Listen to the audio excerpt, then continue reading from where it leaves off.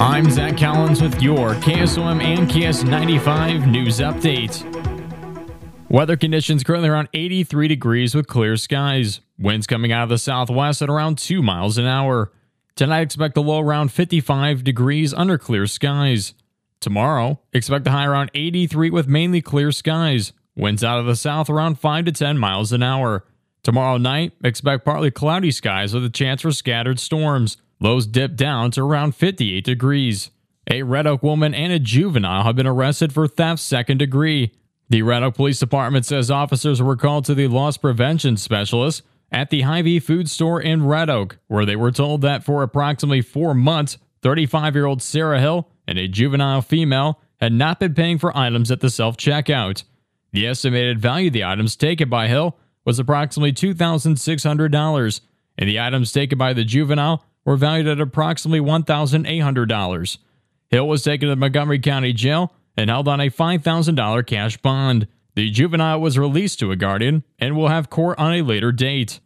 At approximately 9 a.m. on September 8th, officers of the Red Oak Police Department conducted a traffic stop at the 100 block of North 2nd Street. After the investigation, officers arrested the driver, Ryan Nelson, for possession of a controlled substance, methamphetamine, possession of drug paraphernalia, and driving under suspicion. Nelson is currently being held at the Montgomery County Jail on a $1,000 cash bond. Crescent Police arrested 42-year-old David Jr. Richmond at his residence on Thursday and charged him with possession of drug paraphernalia. Officers cited and released him on a promise to appear. At approximately 7:35 a.m., the Montgomery County Sheriff's Office was notified of a two-vehicle property damage accident that occurred at 112 West 4th Street in Villisca. During the investigation, it was determined that a blue Chevrolet Impala, owned and operated by a minor, was back from the driveway at that address onto 4th Street.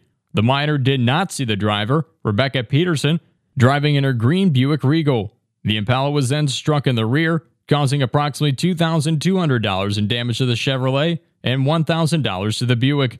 No one was injured in the collision, and there were no citation issues in the complete investigation. Crescent Police arrested a suspect in a shooting incident. Crescent Police say at approximately 2 p.m., an officer arrested a suspect, Jaden Justice Lowe, on charges stemming from an incident in Crescent on June 14, 2023, where several rounds were fired at a residence.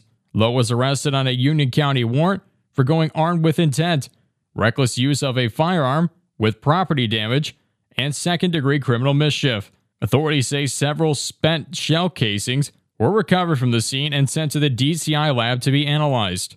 2 shooting incidents in Des Moines leaves 1 injured and 2 arrested. The Des Moines Police Department says that they were called to the 1300 block of Clark Street to find a teenager wounded who was sent to the hospital in serious condition. They arrested another teen at the scene. The other shooting happened about a half an hour later, where police found a car and home with bullet holes on East 17th Street. A 16-year-old was arrested at the scene as well. Iowa Governor Kim Reynolds says $5 million in funding will go towards the infrastructure in Iowa food banks and the fight against insecurity. She stated this yesterday at the Iowa Food Summit. The funding comes from the American Rescue Plan Act. Reynolds says the money will benefit facilities and serve Iowa residents for years. An air quality alert is in effect for the western half of Iowa through midnight tonight.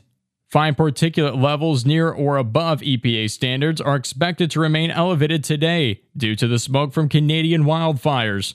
The DNR recommends people reduce longer intense activities outdoors until conditions improve. Iowa's drought has deepened here in the past week.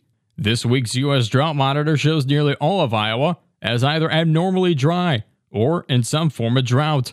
The only exception is a small part of southwest Iowa's Fremont County. Central Iowa is either in moderate or severe drought. The Atlantic Chamber Ambassadors were hosted by the Roland Funeral Service on Thursday.